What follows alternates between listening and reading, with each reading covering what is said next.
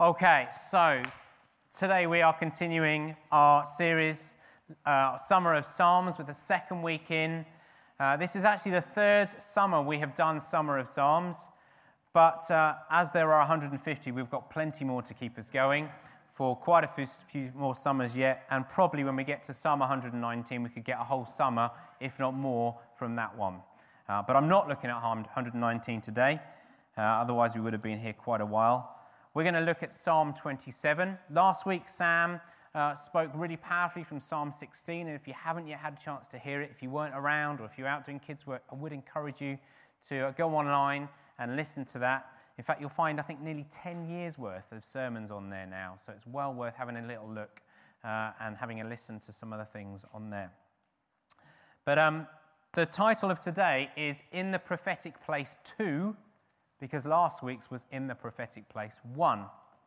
And this psalm, as we will see, is a psalm of David, Psalm 27, written by David. We're not told anything else about it, actually. Sometimes you get a little description underneath the psalm number, but this one just says of David. So we're not really sure when it happened, but there's certainly elements of here that we've been hearing about in our worship time this morning, as well as prophetically pointing towards Jesus and our eternal life. So that's why it's called the Prophetic Place 2. But I think, well, I would, wouldn't I? It could also be called Be Still Some More and Know That God is God. So let's read this psalm. I'm reading from the NIV this morning. The Lord is my light and my salvation. Whom shall I fear? The Lord is the stronghold of my life. Of whom shall I be afraid? When the wicked advance against me to devour me, it is my enemies and my foes who will stumble and fall. Though an army besiege me, my heart will not fear. Though war break out against me, even then I will be confident. One thing I asked from the Lord, this only do I seek, that I may dwell in the house of the Lord all the days of my life, to gaze on the beauty of the Lord, and to seek him in his temple. For in the day of trouble he will keep me safe in his dwelling. He will hide me in the shelter of his sacred tent, and set me high upon a rock. Then my head will be exalted above the enemies who surround me. At his sacred tent I will sacrifice with shouts of joy. I will sing and make music to the Lord. Hear my voice when I call, Lord. Be merciful to me and answer me. My heart says of you, seek his face. Your face, Lord, I will seek. Do not hide your face from me. Do not turn your servant away in anger. You have been my helper. Do not reject me or forsake me, God my Saviour. Though my father and mother forsake me, the Lord will receive me. Teach me your way, Lord. Lead me in a straight path because of my oppressors. Do not hand me over to the desires of my foes, for false witnesses rise up against me, spouting malicious accusations. I remain confident of this. I will see the goodness of the Lord in the land of the living. Wait for the Lord. Be strong and take heart, and wait for the Lord. So as I said, we don't particularly know when this psalm was written. We do know it was written by David. And if you know anything about David's life, it could have been written at various points because he encountered trials that are hinted at here a number of occasions. He was a man who knew persecution and suffering at the hands of people, even people who were very close to him. Spurgeon said about this psalm, it's a song of cheerful hope, well fitted for those in trial who have learned to lean upon the almighty arm. It's a psalm about seeing God's assurances that he will sustain and help us through all sorts of things, and particularly in the face of enemies. In fact, it uses various words throughout it. You probably picked up for enemies. And yet, David is saying, in these situations, I have confidence in God. And if we can have confidence in those, then surely at any point in our lives, we can have confidence that God will be with us. So we're going to take this, working it through pretty much, taking it in chunks First of all, looking at the confidence in God's protection. Secondly, seeking him. Thirdly, seeking his ways.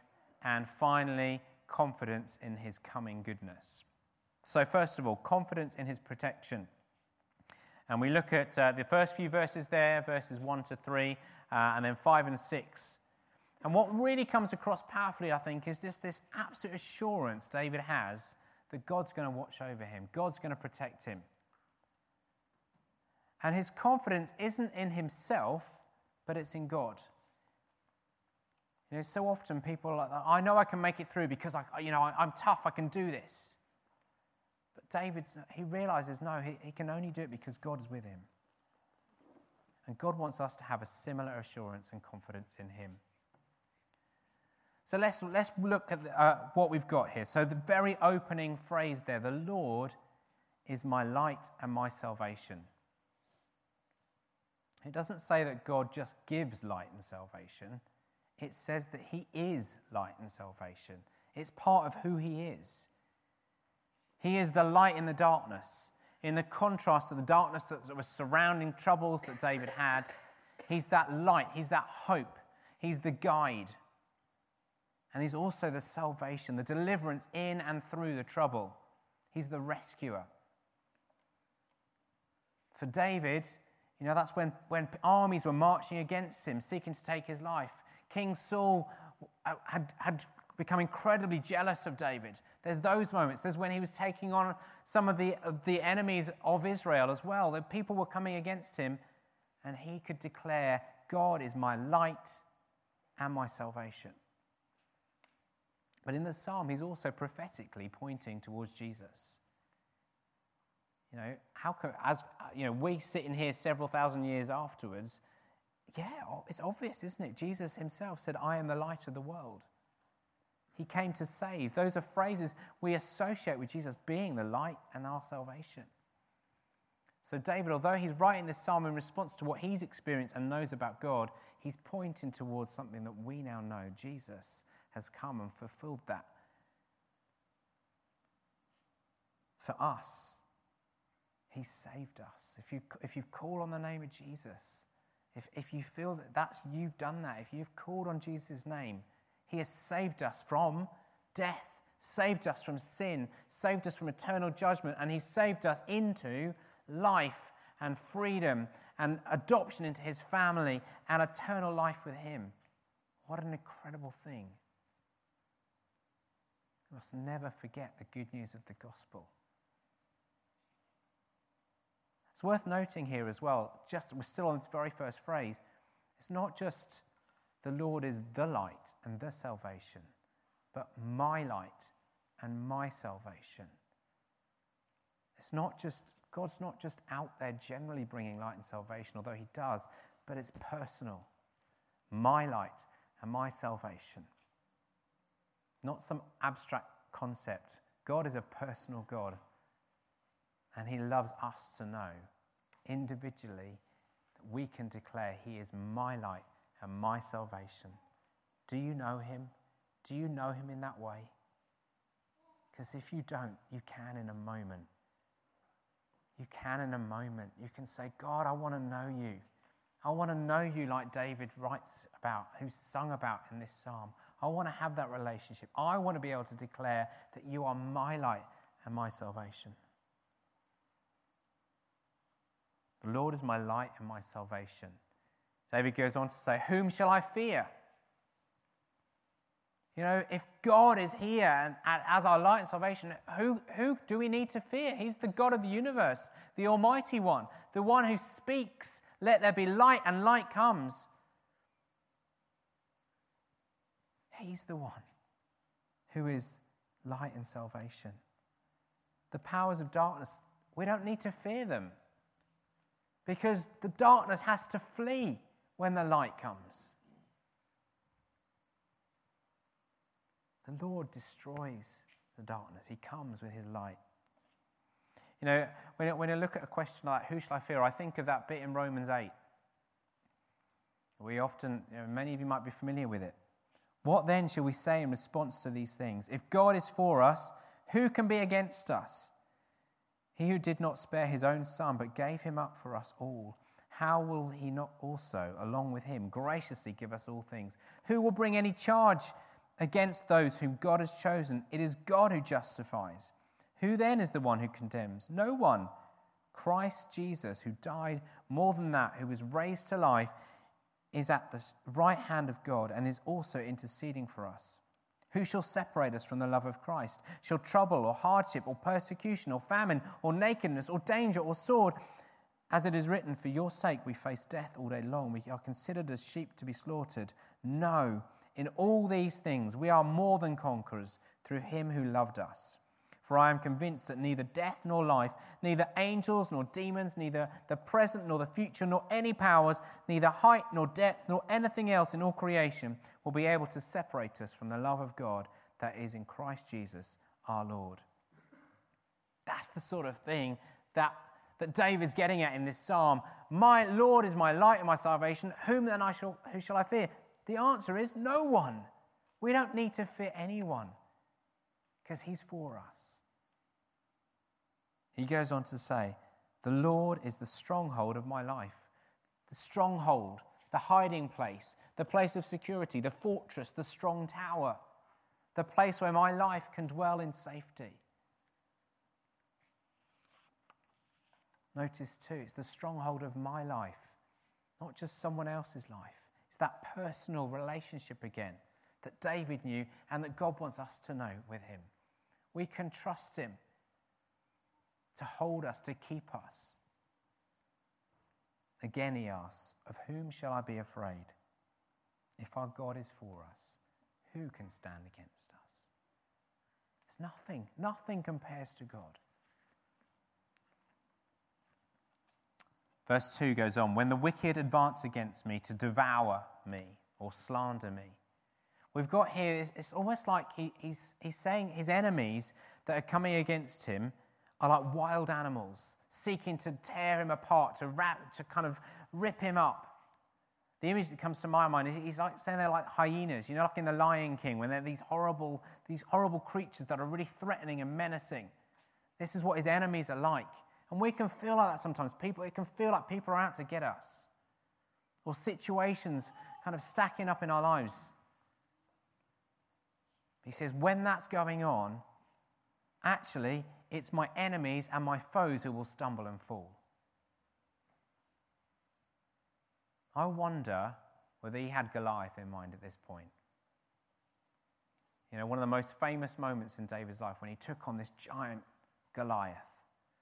I just wonder whether when he wrote this psalm, it was Goliath he was thinking about. When my enemies come at me, and you remember what Goliath said? He said, I'm going to feed you to the wild animals. But David stood firm, and he came against, I come against you in the name of the Lord. And God allowed him to defeat him. And what happened to Goliath? He stumbled and fell, never to rise again. David believed because God had helped him in previous situations, like facing off Goliath, that he would help him in the present and in the future. When we've seen God come through over and over again in our lives, it helps build faith for future encounters, doesn't it? Future things that come up.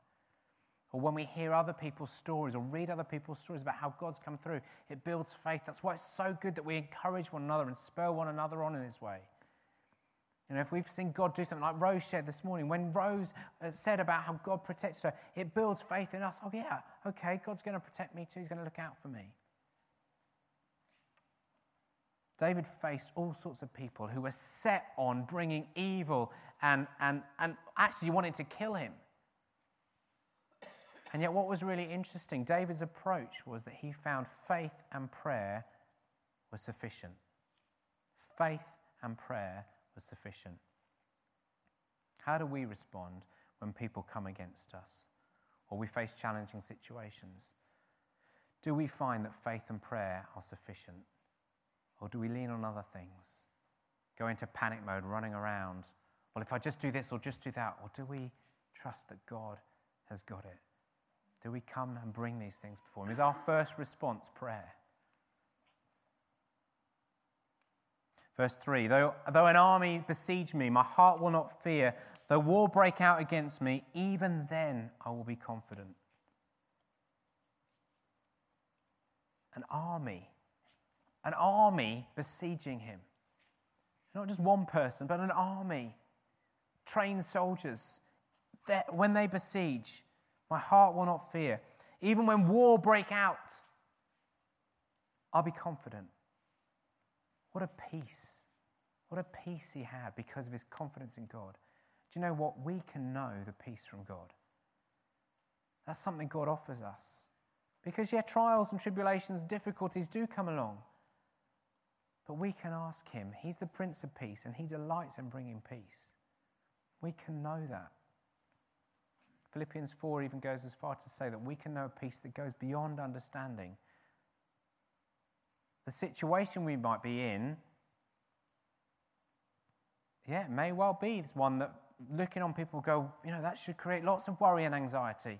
But we can know a peace. It's an incredible gift God offers to us. David was accessing that. We too can do that. How? Through prayer and knowing who God is. That's why I said, actually, this psalm really could be called Be Still Some More and Know That God is God. Because we can only know this confidence if we know who God is that we're putting the confidence in. Verse 5, for in the day of trouble he will keep me safe in his dwelling. He will hide me in the shelter of his sacred tent and set me high upon a rock. Very similar sort of language to we heard last week in Psalm 16. Verse 1 said, keep me safe, my God, for in you I take refuge. Very similar language coming up. He'll keep us, he'll hide us in his shelter, that protection.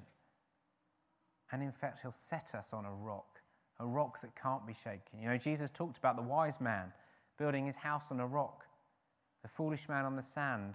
What happened when the storms came? The man whose house on the rock stood firm, but the one on the sand fell flat. David's saying that God will set our feet on a rock, the waves may come, the storms may come, but we can stand firm.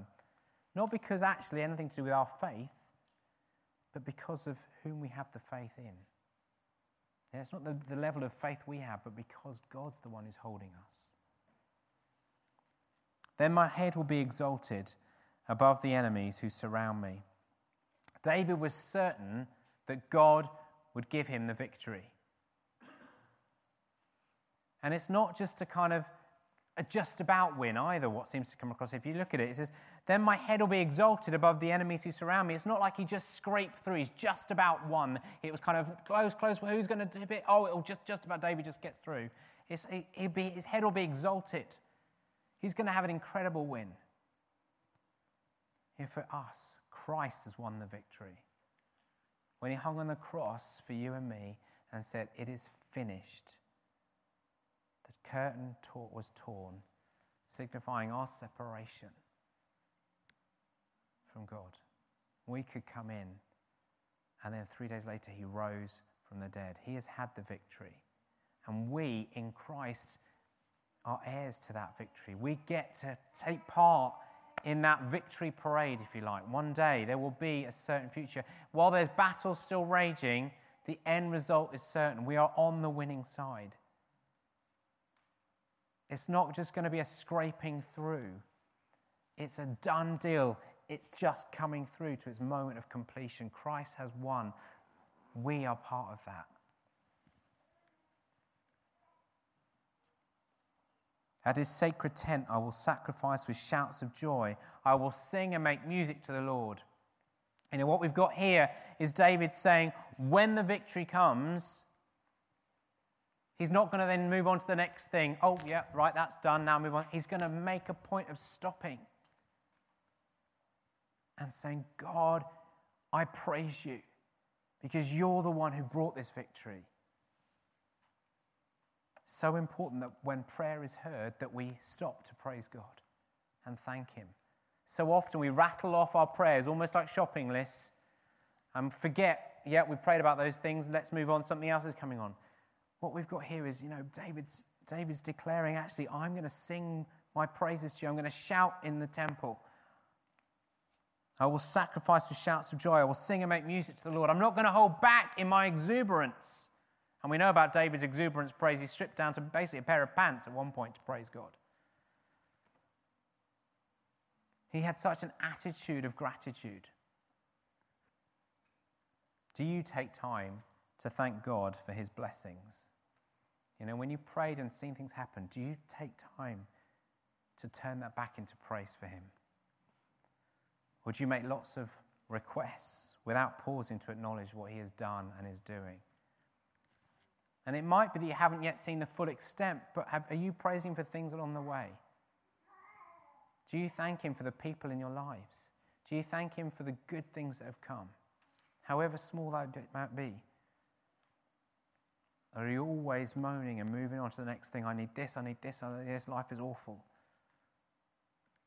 It's so easy to get into that mentality, but David's here saying, no, when this victory comes, when this prayer gets answered, I'm going to make a point of praising you.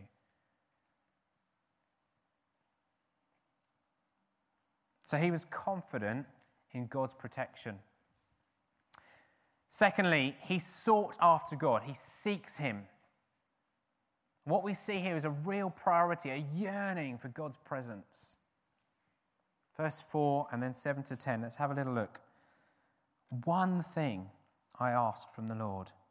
This only do I seek, that I may dwell in the house of the Lord all the days of my life, to gaze on the beauty of the Lord and to seek him in his temple.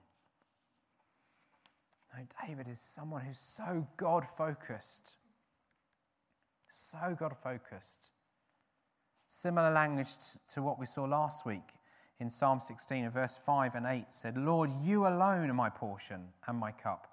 You make my lot secure. I keep my eyes always on the Lord. With him at my right hand, I shall not be shaken. You know, this psalm, we get here, David is facing attacks from the enemy. You know, he doesn't hold back in how serious the situation. When the wicked advance against me to devour me, you know, with this whole idea of the wild animals coming to get him,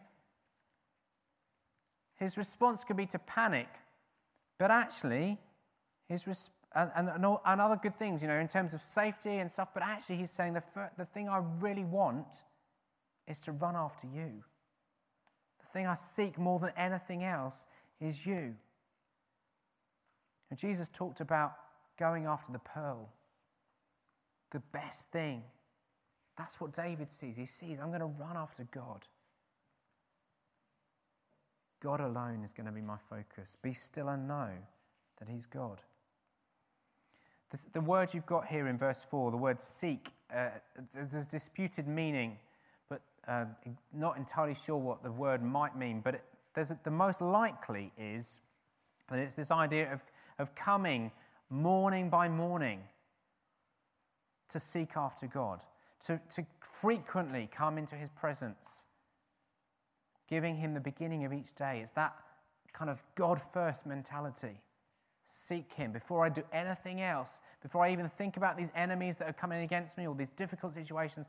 I'm going to seek God. This is what David's saying here. Such is his passion for God, his heart for God. It's no small thing that David's described in the Bible as a man after God's own heart. He sought God. What's a really interesting thing to note here as well, it's not just a desire in him. Oh, I'd really like to spend time with God. But the desire led to action. You know, I will seek you. I'll actually come and do something. I'm not just going to think, oh yeah, it would be nice to get to know God a little bit more. But I just need to organise my household a bit. Or I just need to get my career sorted out. Or I just need to fill in the blank. He's saying, no, my desire for God has got to lead to action. Otherwise, what's the point?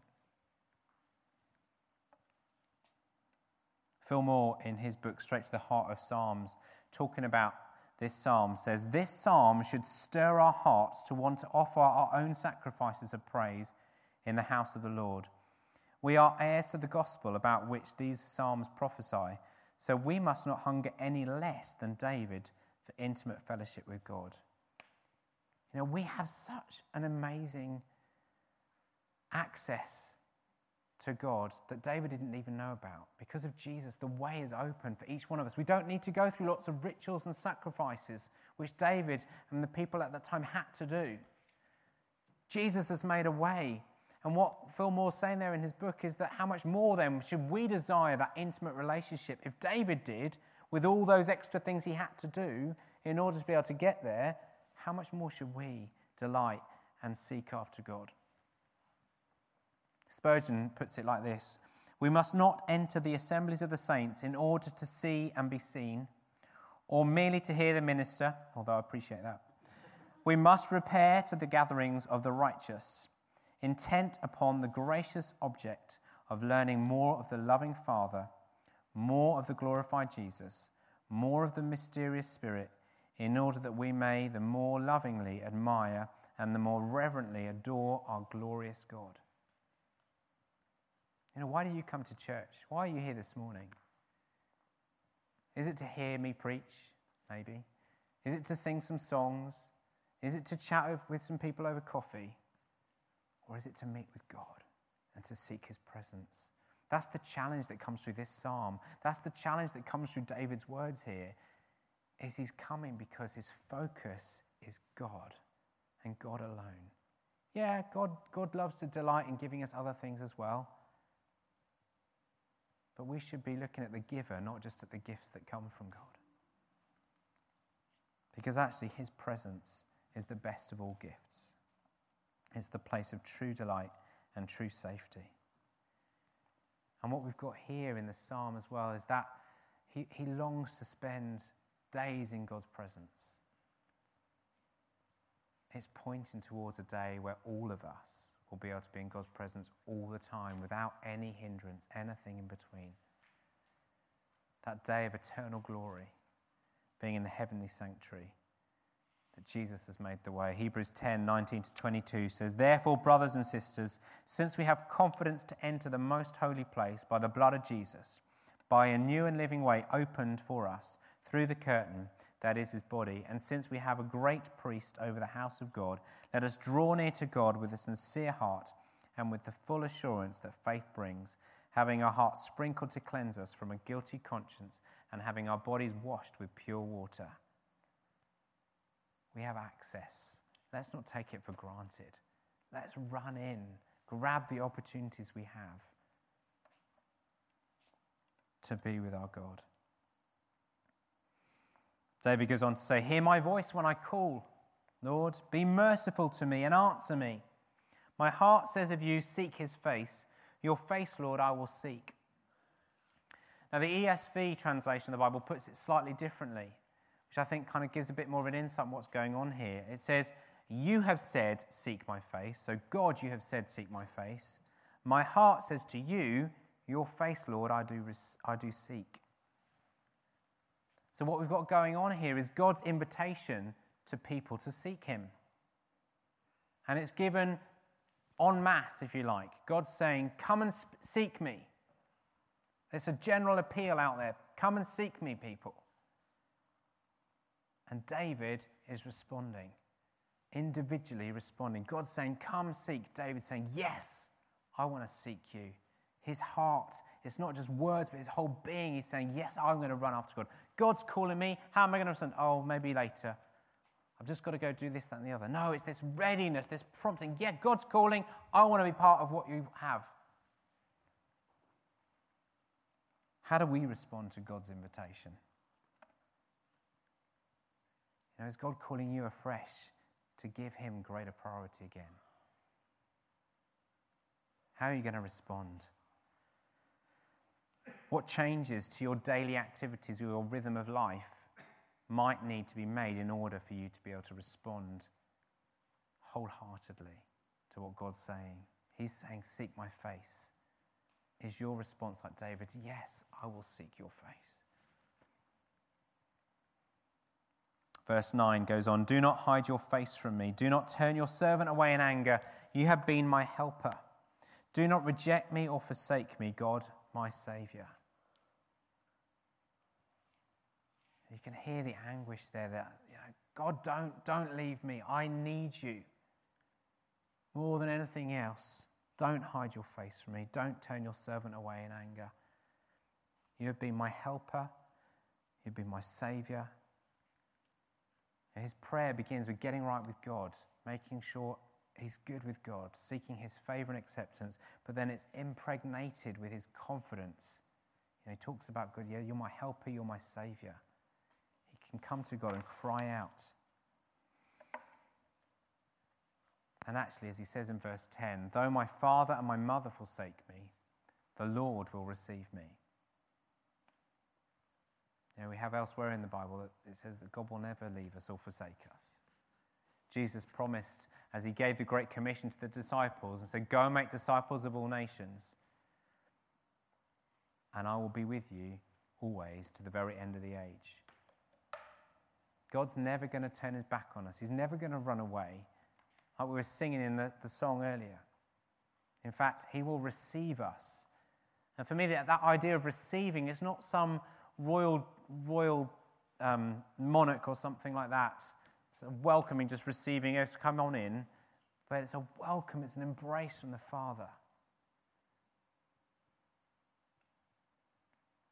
It's okay. I could just imagine him kind of holding us. It's okay. I've got you and I've got this. He's never going to be too busy or disinterested. He's always going to welcome us. God places incredible people around us. Most of us benefit from having family and friends that support us. But you know what? There's always times when even the strongest relationships, they're just not going to, they can't do everything.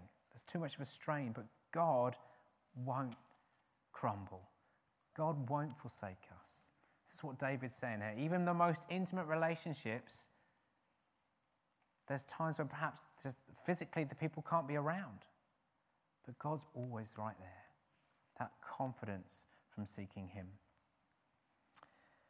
So he goes on to talk about, in verses 11 and 12, seeking his ways. It's not just, so he seeks God, and out of spending time in God, he says, I want to seek your ways. I want to know what it is to walk in your path. Verse 11, teach me your way, Lord. Lead me in a straight path because of my oppressors.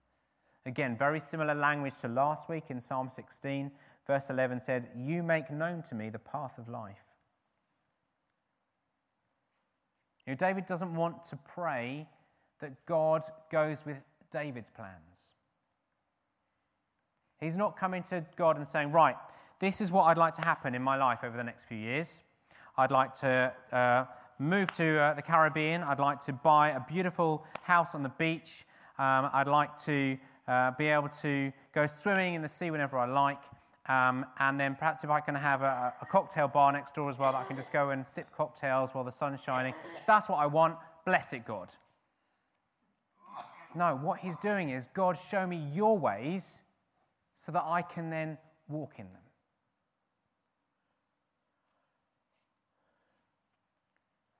What's our approach when we think about the plans in our life? Do we have things mapped out that we want to happen and say, God, make those happen? They might be very good things, but is it what God wants for your life? Do you take time to ask God, show me what you would have me do, even day by day? What do you want me to do?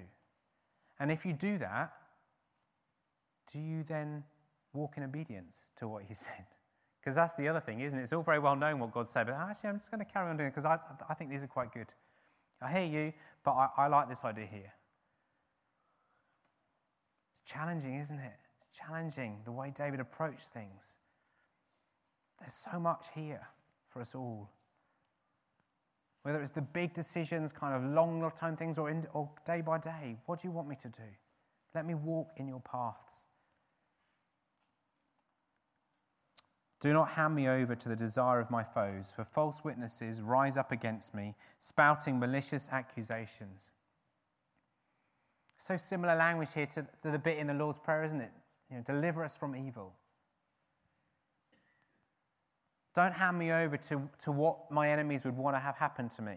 Protect me, look after me, look out for me. If people set on doing harm, keep me from that. They've got these plans they want to have happen to me that are going to do me harm, but Lord, protect me, keep me from evil, is what David's saying here. But I wonder also whether in there is also a desire that he doesn't want to go with their plans either, that he wants to live differently. So there's a plea for protection from what his enemies might do, but also I wonder whether it's I don't want to behave in a way that is ungodly. They clearly do. I don't want to be part of that. So help me to walk in your ways. Help me to walk in a godly manner. Aware that the impact of those around them can have an effect.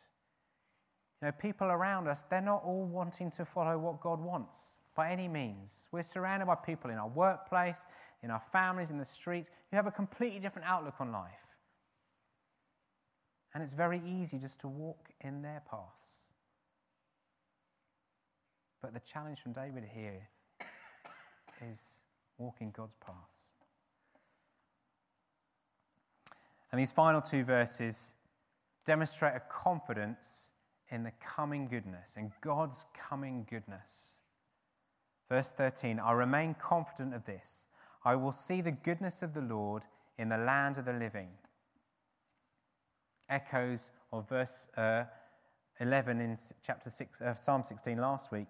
You will fill me with joy in your presence, with eternal pleasures at your right hand. Our hope is a certain hope, based on what Jesus has done. One day we will be with him forever in the land of the living. I wonder, this goodness of the Lord, I wonder what that looks like. We only see glimpses now. Some of the best moments in our lives, some of the greatest blessings, they're just a tiny little taste of what we've got coming for all eternity. I wonder, it's mind-blowing to begin to think, well, yeah, there's this incredible thing I experienced last year. Well, it's going to be that and to 1,000,000 times and beyond. I will see the goodness of the Lord. You and I, if we call on the name of Jesus, we will know the goodness of the Lord. David's confident that even though he's facing these trials from all sorts of different sides, one day God will lead him through. And what God has planned is so much better than all the difficulty, the trash, the struggles that he's facing now. We too can know that.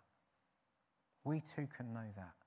Whatever it is you're facing at the moment, and some of you have got really difficult things going on,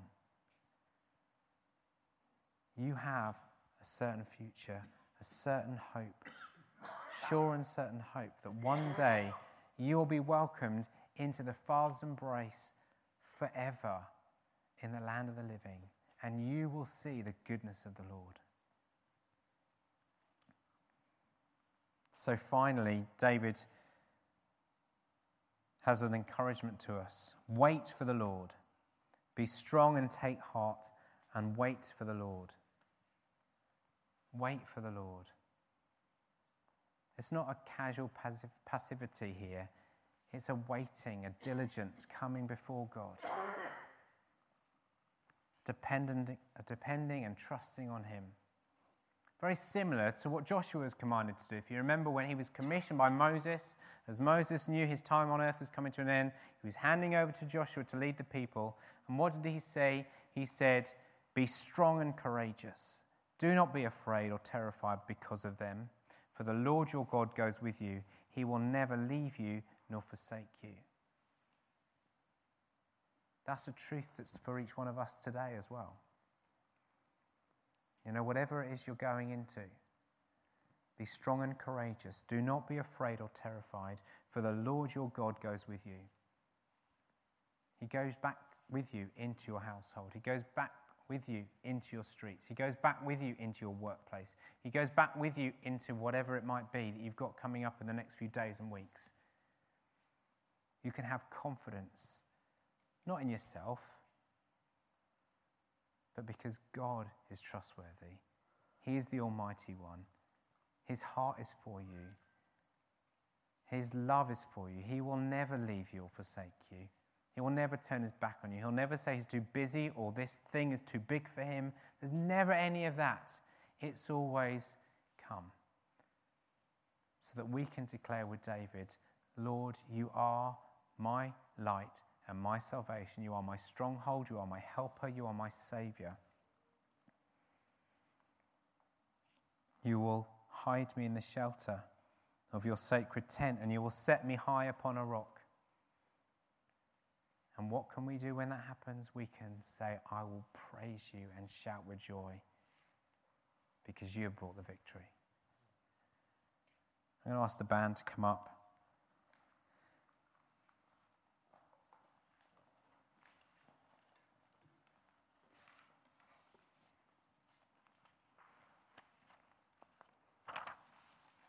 I just believe there's a few responses from today's message. I think one of the things that God would want us to hear loudly from this psalm and from what David has written is that invitation that God gives to seek him. You know, verse 8 said, seek me. And David's response was, my heart says, I seek you, Lord. God's inviting us this morning to seek him. Now, if you've never committed your life to Jesus, you've never said you want to be a follower of him, be a Christian, that invitation is for you as much as for anyone else.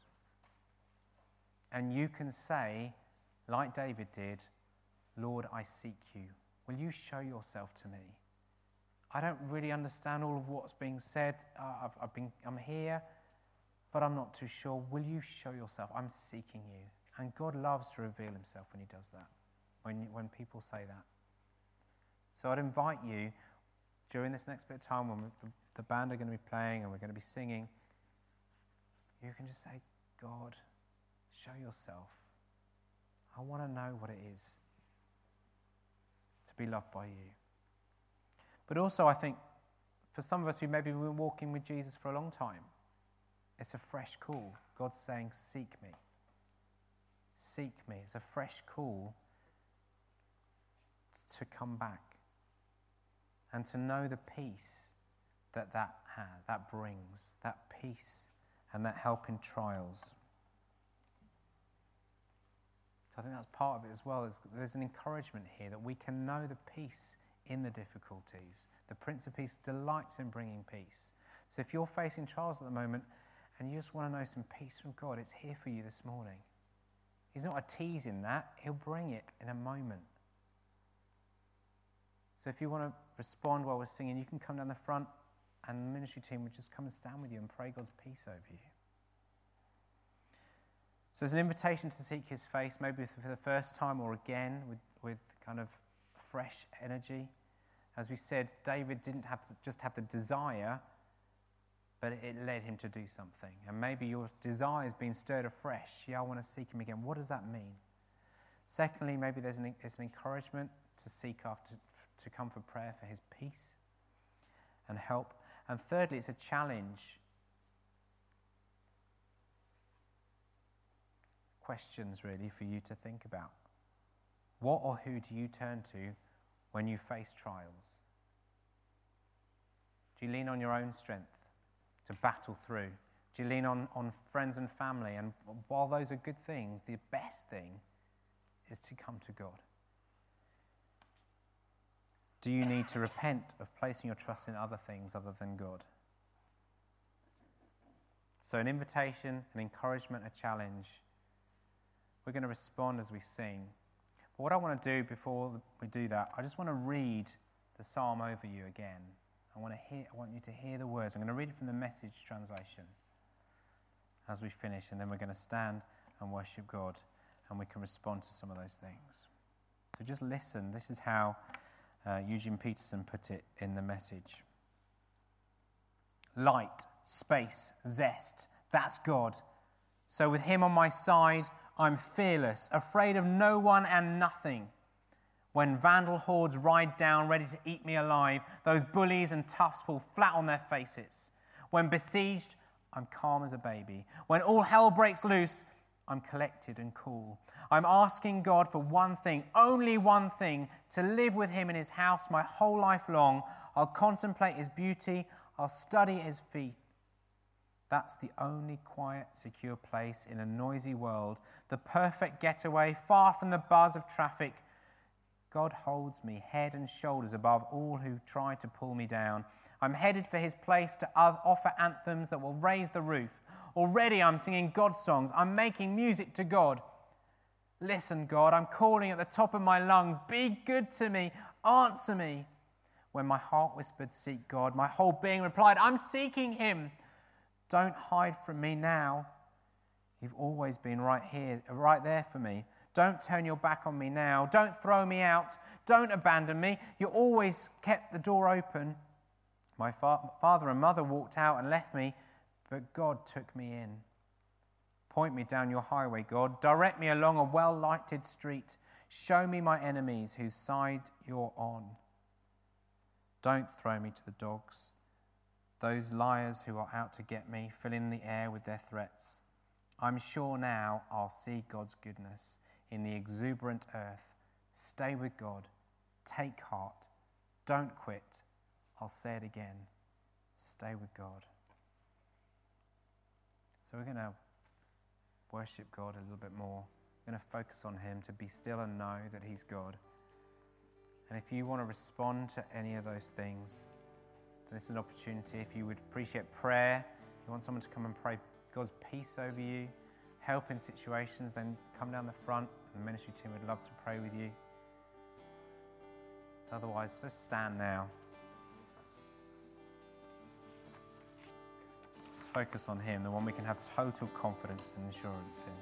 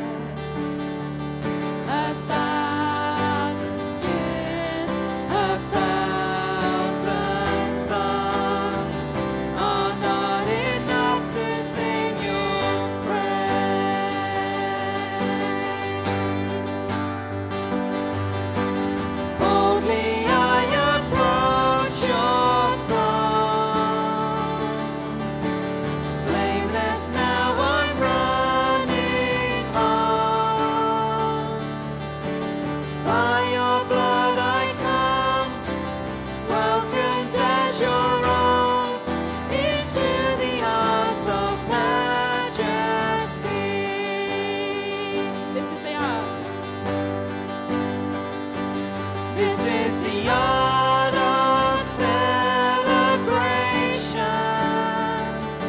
knowing we're free from condemnation. Oh, praise the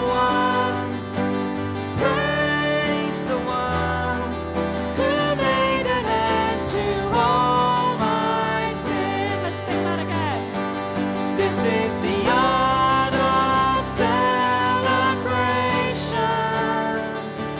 knowing we're free from condemnation.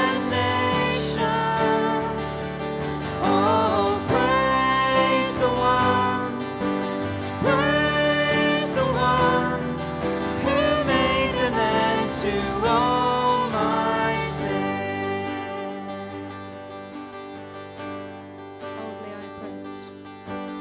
Boldly I approach your throne.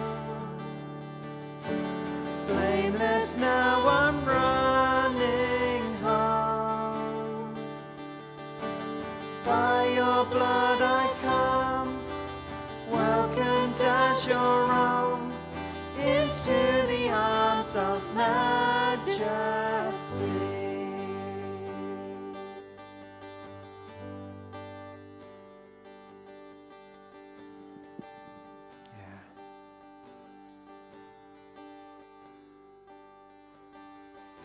Yeah, Lord, we thank you that we can declare you are my light and my salvation. You're the stronghold of my life. That's true right now as we're gathered, but it's also true this evening. It's true tomorrow. It's true next month. It's true forevermore. If our God is for us, who can be against us? Thank you, your love is with us, directed upon us every moment of every day. Help us to hold on to these truths as we go from here. And Lord, I ask your blessing on each one of us. Lord, I pray we'd know your face shining upon us. Lord, we pray for breakthrough in situations. I pray for freedom in our lives. And Lord, we pray that your goodness and your hope would go far and wide to those around us as we live in the good of what we know. Thank you, Lord. Amen. Amen.